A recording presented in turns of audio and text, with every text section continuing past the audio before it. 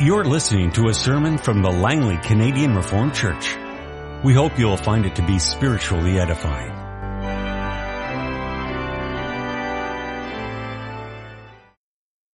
Our scripture reading this afternoon is coming from the Acts of the Apostles, chapter 17, verses 16 to 34. That scripture reading of Acts 17 has been chosen in connection with Lord's Day 10, which deals with the providence of God. We're supposed to be dealing with conversion or true repentance this afternoon, but I think you'll understand that perhaps this Lord's Day is somewhat more appropriate to the situation. Let us listen together to the Word of God as you find it in Acts 17, verse 16 and following. While Paul was waiting for them in Athens, he was greatly distressed to see that the city was full of idols.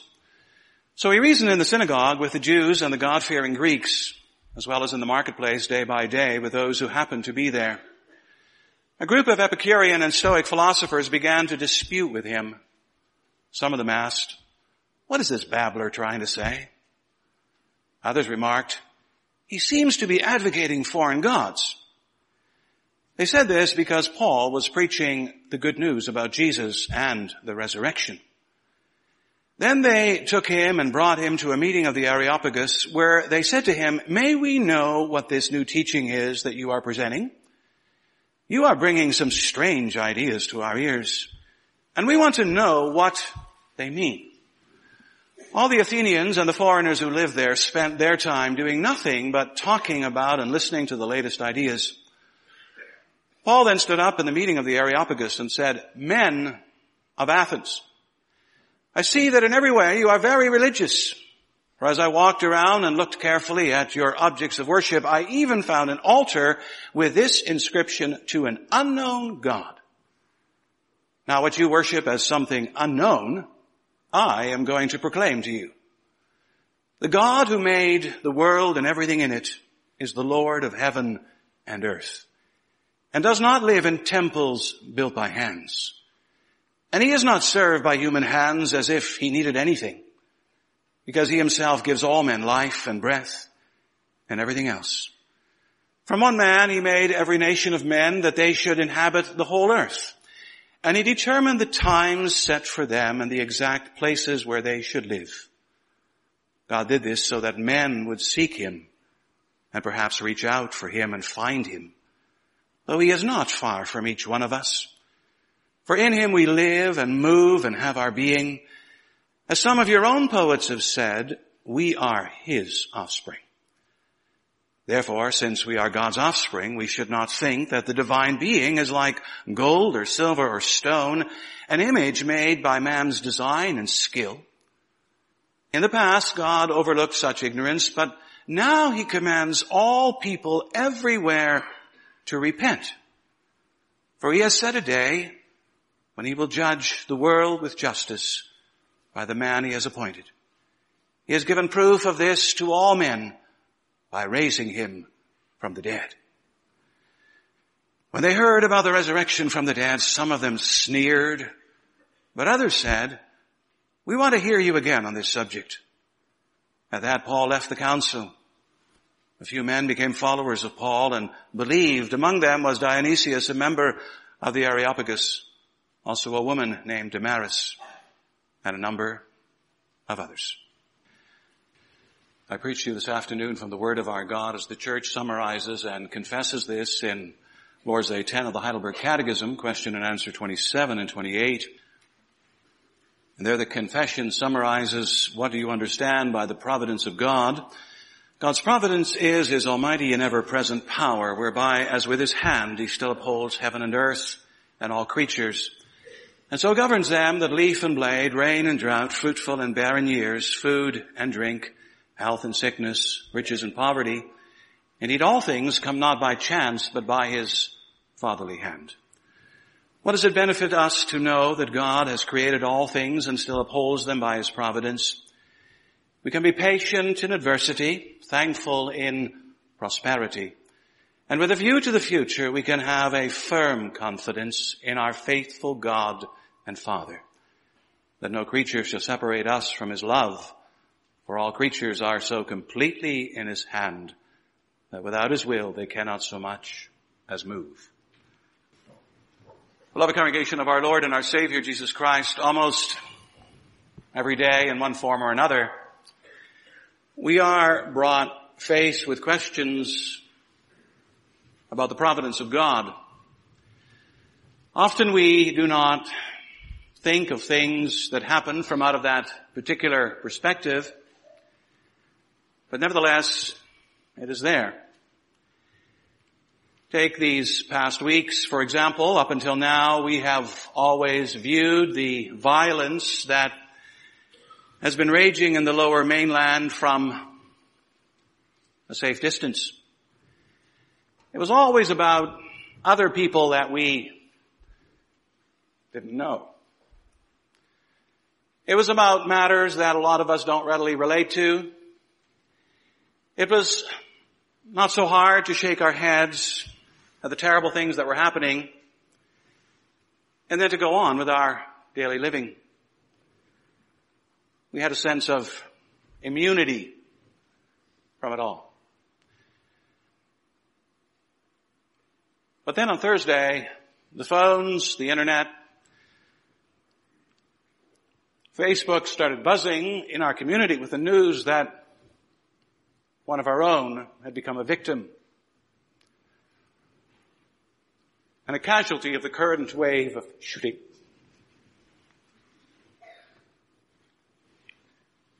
Excuse me. Sometime early in the morning, shots rang out, and Brother Mark Bunkus died in High Knoll Park on the border of Langley and Surrey.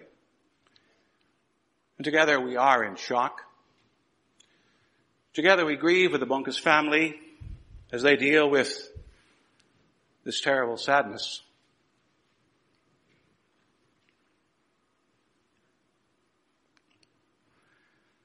That has turned their life upside down. Your prayers and support are much needed. Yet along with deep sadness, there is also something else, namely lots of questions and lots of whys. Why? Why did this have to happen? Why such a death? Why this?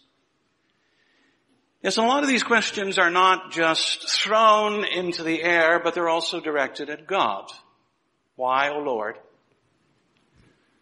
did you allow this to happen? Why, O God, did you, so great in power, not prevent this? Truly, when it comes to our lives and to God's involvement with them, there is often no end to the questions, even the complaints that we may have. For example, why am I always sick? Why did my baby die? Why does that family suffer one blow after another? Why did this have to happen to him or to her? Why, for example, did those people all die in that helicopter fatality off the coast of Newfoundland? Why have 4 more Canadian soldiers succumbed these days in Afghanistan? The cries and the questions just keep on coming, don't they? Why, if you look long enough at all the pain and the suffering in our lives and in our world, you might very well be left with the question that forms the theme for this afternoon's sermon. Who is in control? Who is in control when it comes to creation? Who is in control when it comes to life's circumstances? Who is in control when it comes to the lives of believers? Well, beloved, in this part of the Catechism, we are dealing with that sentence of the Apostles' Creed, I believe in God, the Father Almighty, maker of heaven and earth. So this is all about God as creator, as maker, as Father. But you know, this is also about more. For this is about God and His involvement with our lives and with our world. Here, under the umbrella, you can say, of Lord's Day 10, we ask questions such as, what kind of God, Father, Creator is He? How active is he? How involved is he with this creation, with this universe, this solar system of ours, this planet? And even more than that, how much does he know about us? And does he care about our daily lives? What kind of a role does he play in them? Now, there have always been a variety of different answers to these questions. For openers, there are those who adopt the answers of atheism and evolution, who simply deny that God exists and has anything to do with us or with our world. Those are the most radical of answers. And they remove God entirely from the equation. You need not even bother to ask, why God? Because there is no God anyway. There's only us and this material world. In other words, when it comes to God's involvement with creation and with us, the answer is very simply and bluntly, God is not involved. Most people, however, find that answer too extreme. And as a result, some insist that God's involvement is there, but it's kind of temporary, sporadic, unpredictable. They say once upon a time God made the heavens and the earth, but he got kind of tired of taking care of it all and taking care of us and all of our silly notions and devices. And in the meantime, he's gone off and he's doing something else in another part of the universe. And of course, one day he might just show up again, but then again he might not. You just never know. The best approach is to ignore him. The best approach is to step up to the plate yourself. Get on with making the best of a bad situation. God couldn't care less.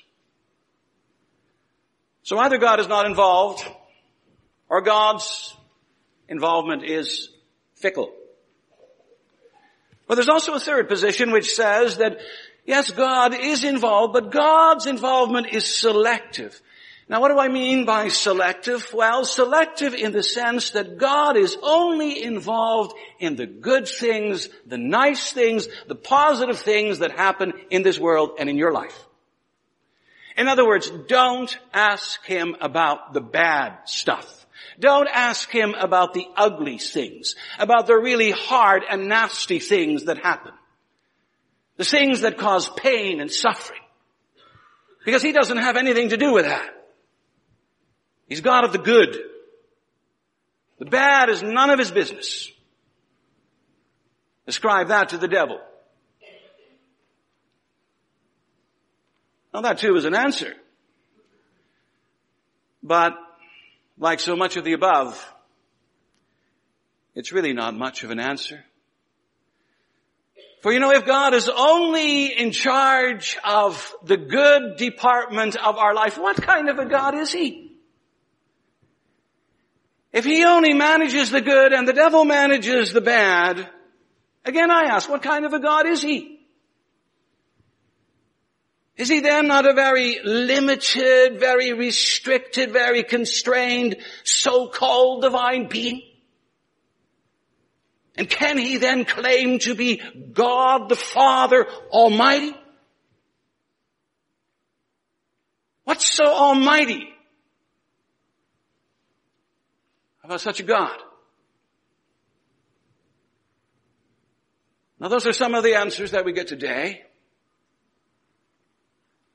But what does the Bible say? What does it teach about God and his relationship to our world and to our lives? Is his involvement fickle and nil or selective? Well, the answer to those questions, beloved, is that the God who reveals himself in the scriptures, the God of the heavens and the earth, the God and the Father of our Lord Jesus Christ, and through him also our God and Father, is very much involved. He's intimately and totally immersed in the life of his creation. And as a matter of fact, he is more than just immersed. He remains essential to our very life and its ongoing existence. You know, the scriptures describe for us a God who creates, a God who maintains, a God who sustains the world and everything in it. And the Catechism captures that whole idea with one word, that word upholds. It says he still upholds heaven and earth and all creatures. And as proof of that, you can think, for example, of Psalm 104. There you have a very detailed description of how God the Father is upholding his creation in a very detailed and concrete manner. It spills out in all the verbs that are used. God fashions the clouds. God rides on the winds. God makes the waters flow. He brings forth the springs. He grants what is necessary to animals and birds and mountains. He makes the grass grow. And he's responsible for the wine and the oil and the bread that sustain us. He feeds the lions, the psalmist says. And what is that but a picture of the infinite care that God lavishes upon his creation? This is not an absentee God. This is not an indifferent God that we're speaking about. His care is infinite. His attention to detail is astounding. His concern for all that he has made is heartwarming. Psalm 104, together with so many other psalms in the Psalter, points to God's constant interaction with his created realm. But you know, we also learn more from the scriptures. We learn that this involvement has to do with more than just God the Father. The fuller picture is that God the Father has involved his Son Jesus Christ in his creation and in the upholding of all things. You remember what Hebrews 1 says about God making the universe through his Son? And then secondly, Hebrews says that God, this Son, sustains all things by his power. And then in Colossians 1 we are told much the same, namely that all things were created by Christ and for Christ. And he is before all things, and in him all things hold together. Remember that phrase, in him all things hold together. You see, the idea that both Hebrews and Colossians convey is that God not only keeps everything, that Jesus Christ not only keeps everything alive, but he also keeps it all together. Creation and creature need his daily, constant help and care. It's all dependent ultimately upon his power and presence. His absence would make it fall apart. Christ is the glue of creation and the glue of our lives. And you know, Psalm 104 says much the same thing. It says, you know, when you remove God's daily care, what happens? Look at verse 29. When, Lord, you hide your face, they're terrified. When you take away their breath, they die and they return to the dust. In other words, when God hides his face or holds his breath, creation is in crisis. It panics. It shrivels. It dies. It becomes lifeless. To live in this world without God is to live a life that is no longer worth living. So how thankful we should be, how relieved and how comforted that it is our God and Father through His Son who continues to make our world and our lives livable. But nevertheless, having said that, this is not to exclude the fact that at times our lives as believers are put severely to the test. Just because God is there and because God is active with His power and care doesn't mean that He exempts us from all hardship and always makes things easy for us. Neither does He make it easy for this world in which we live. Almost every day, there's one or other disaster happening somewhere on this planet. You know, before the ages of telephone and satellites and televisions and cell phones, we didn't hear nearly as much about what's going on in the world as we did today. But today what happens at one moment in one part of the world comes into your living room at the next moment. The world has shrunk. The media is everywhere. The stories are non-stop good and bad, but unfortunately mostly bad. And the news is so often depressing. And as for man, he has to blame someone. And you know, since he's never been very good at pointing the finger at himself or owning up to his own culpability, he points at God. God is to blame. God is, after all powerful. He could have prevented this. He could have prevented that. He saw it coming. Why did He not stop it? We all instantly become miniature theologians. And the accusations fly everywhere. But what we human beings so easily and conveniently forget is that this world was broken by us. We broke it. We are the mess makers. We are responsible for the trouble that we are in. Every day we experience the consequences and the fallout from our own acts of rebellion and hatred and violence and immorality. Instead of blaming God for the fix that we are in, we should step up to the plate and look into the mirror and confess loud and clear, it's not you, O God. It's us. We are at fault. We are to blame.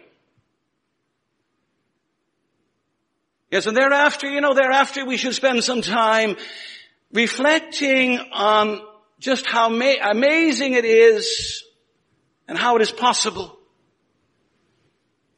that we can still continue to live on this planet. How can human society still function? How is it that there is still something left in creation to enjoy? How is it that we can get an education, get married, raise families, hold down jobs, go on vacations? The only answer to those questions lies with God. And it lies with His patience and His forbearance. In the past, there was a lot of talk about God's common grace. And that kind of talk is making somewhat of a comeback these days.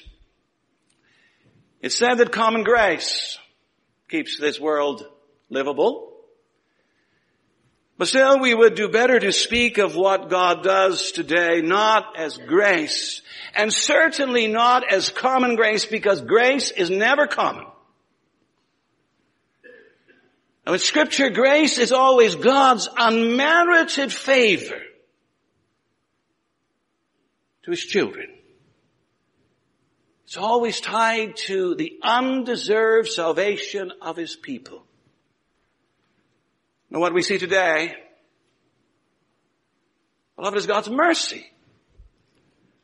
God's long-suffering nature.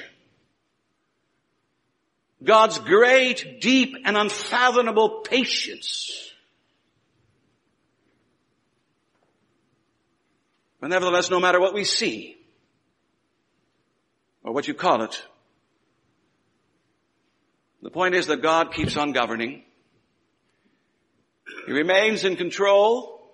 He is sovereign when it comes to the good, the better, and the best, but also sovereign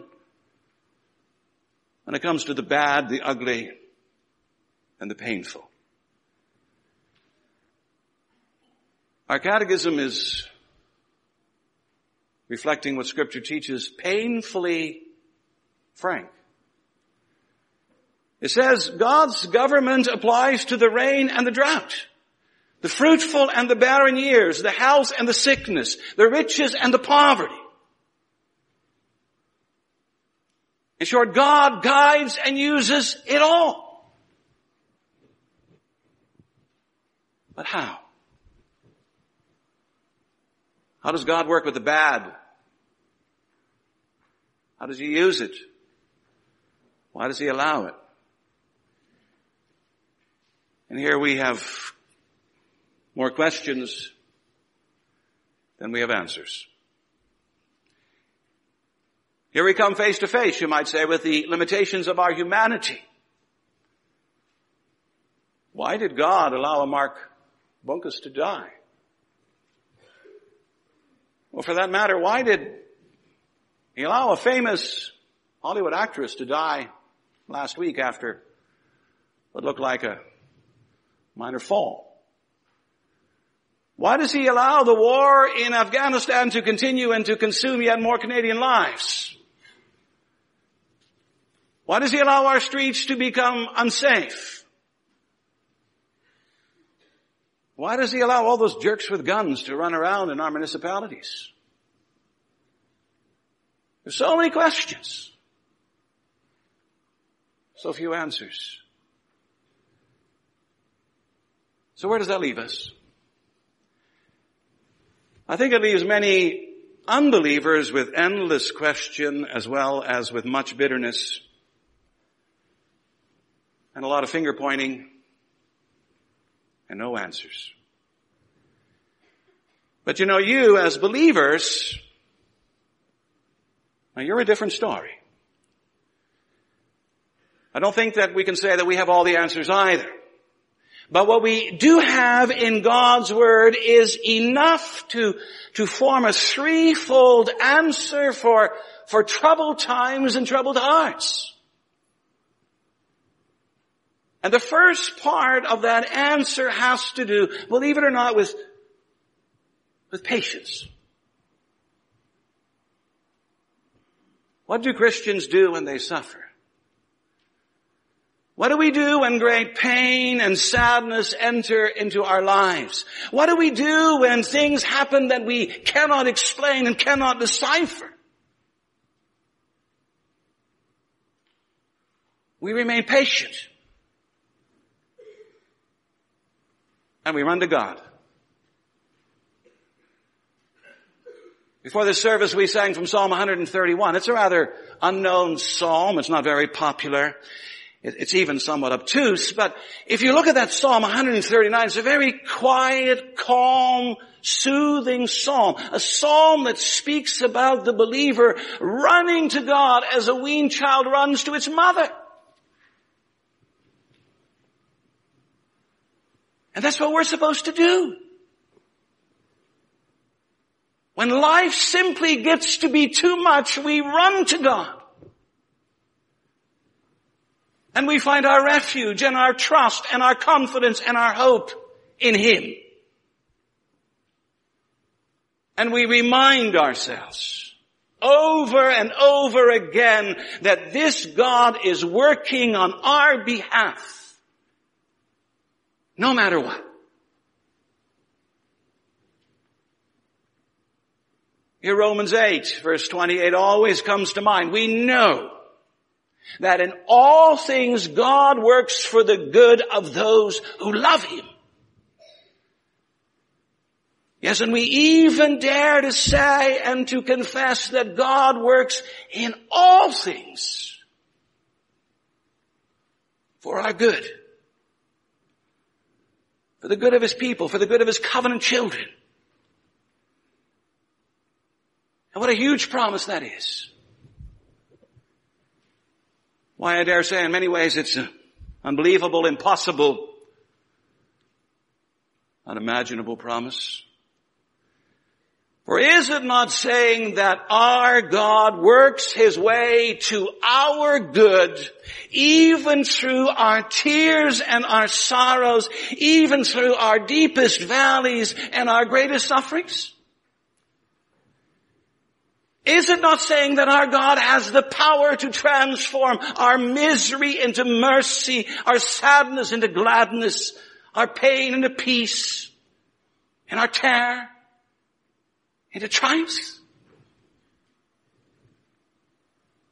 How is it possible? We ask ourselves. Well, we have some help. Think of Joseph. What cruel things that his brothers not do to him. How'd you like to be sold as a slave to a foreign people? What misery did he not experience in Egypt?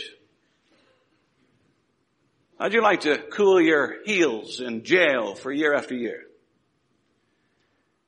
And in the end, what did he say to his brothers? You meant it for evil. That was your agenda. But God turned it to good. And that was his higher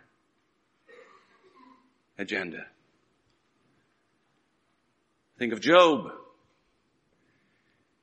His immense wealth evaporates overnight. All of his children die in disasters. His health is assaulted by the most dreaded disease called leprosy. His wife tells him, why don't you just curse God and die? And his friends come along and accuse him of hypocrisy. But Job hangs on to God. Somehow, somewhere, in some way, he knows there is a way out and a way up. He's convinced that God and goodness will prevail. And what about Paul, who used to be called Saul? I'm sure that when he was running around Jerusalem and the neighborhood, disrupting Christian worship services, throwing men and women into prison and beating up believers, there were more than just a few Christians asking God, why don't you get rid of this religious terrorist? Why don't you just chop him off at the knees? And did God answer them? Not in their time, but in his time. He answered it with the most surprising of all things. Saul became Paul. How's it possible that a man like him got converted? A fierce persecutor of the church becomes an equally fierce promoter of the church of Jesus Christ. Again, God and goodness triumph. And that's the way it has been and always will be. And we need to realize this. God will do what he will do. Sometimes he'll do it sooner. Sometimes he'll do it later. Sometimes he does it in this life. Sometimes he even does it in the life to come. Only realize that in the end, God's good will shall triumph. He will show himself to be sovereign and supreme for the glory of his name and the well-being of his people. Yes, he will do so. And if you ask how will he do it? What does Romans 8 also say? It says that God works for our good through him who loved us. God's goodness comes to us in the end because we have a Savior who loves us, who pays for us, dies for us, rises for us, ascends for us, rules for us, returns for us. So if you're one of God's covenant children, don't grow impatient. Don't grow bitter and distrustful in the days of adversity. Be patient. God knows what He's doing. You may not know, but God does. He has something in store for you. Paul says it's called goodness. And so there you have the first antidote, the first answer to living in troubled times. It's patience. But you know, the catechism goes on, again summarizing Scripture, and also then talks about thankfulness. We need to remind ourselves that, and probably it's good that we do that today, that not every day of our lives is a day filled with clouds and deep shadows. Thankfully not. So what should we do when the evil days pass and when the good days dawn again? When you have happiness, health, and wealth again, you should remember to turn your face to God and to give thanks. In other words, don't become forgetful and don't become smug. Don't take it all for granted. Don't become conceited. No, continue to praise the fountain and source of every blessing. And of course that sounds easy. It almost sounds natural and automatic, doesn't it? But nevertheless, I think we were reminded in last Sunday afternoon sermon that it's hardly that. Thankfulness is an attitude that is not easily learned or quickly grown. All you have to do is ask those 9 lepers who forgot all about it. We need to apply ourselves to it, and we need to ask God to work it in us. And why do I say that?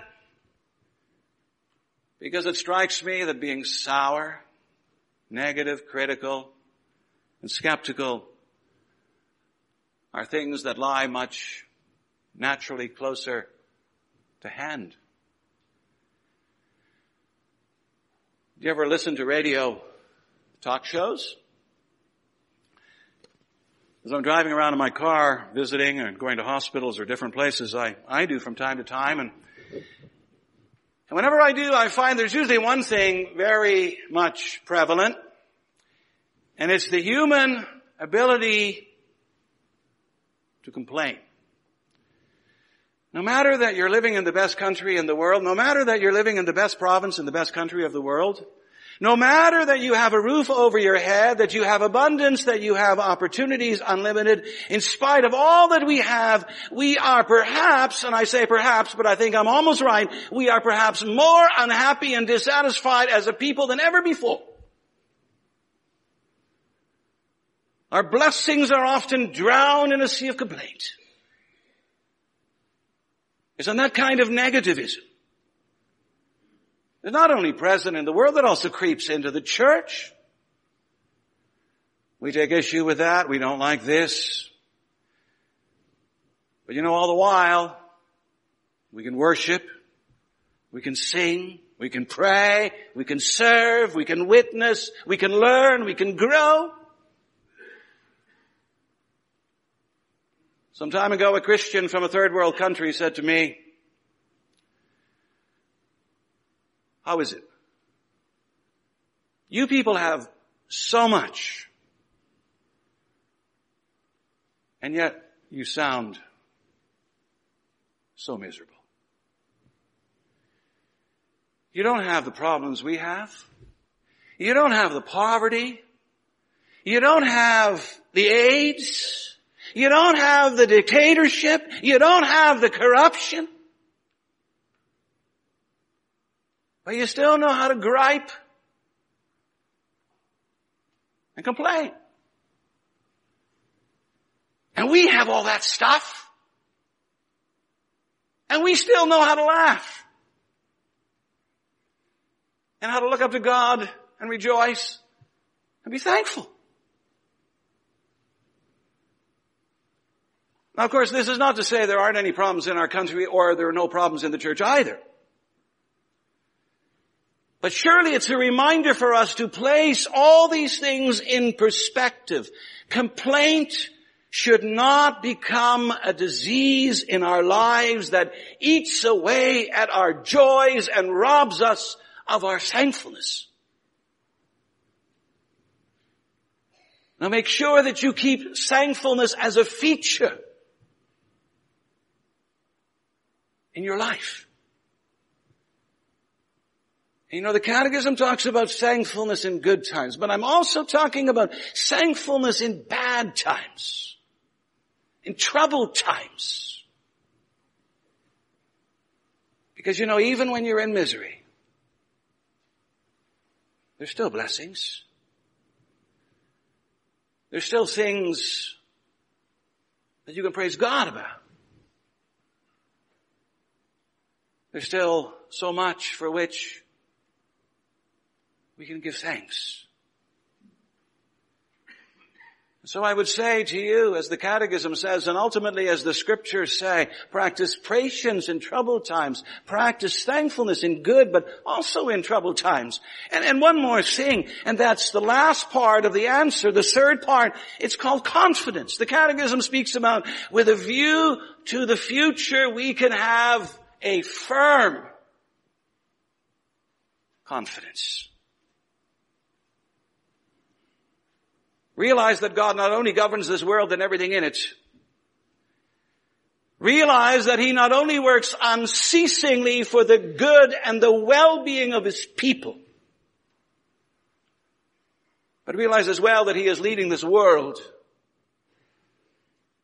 and His children somewhere. That He's leading us into a whole new era, a whole new age, a whole new existence. And that one day, the drought and the barren years and the sickness and the poverty and the death and the suffering will be no more. It'll all be gone. Today, as the Apostle Paul says in Romans 8, everything in creation is groaning. But one day, it'll all be rejoicing. Yes, and we need to keep our eye on that day, especially when we're experiencing setback after setback, pain after pain, sorrow after sorrow. Especially when we've had a week like last week. We need to keep looking up. Looking up in hope. Looking up in the knowledge and the certainty that a better day is coming. Thankfully, our God and our Father is not just in the upholding and governing business. He's also in the renovating business. And one day this whole creation that He's made is going to be renewed. It'll sparkle. And we're going to sparkle in it. Paul says that we are and we shall shine like stars in the universe. You see what a day is coming, what a hope we have? Praise God. Praise our Creator and our Father. Through Jesus Christ, praise the God of all providence. He knows what He's doing. And He says to you today, be patient when I put you to the test. Be thankful when I lavish all manner of gifts upon you.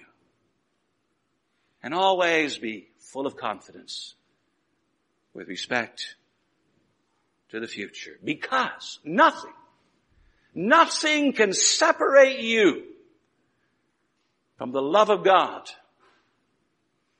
that is in Christ Jesus our Lord. Nothing. Amen. This has been a sermon from the Langley Canadian Reformed Church. For more information, please visit us on the web at www.langleycanrc.org.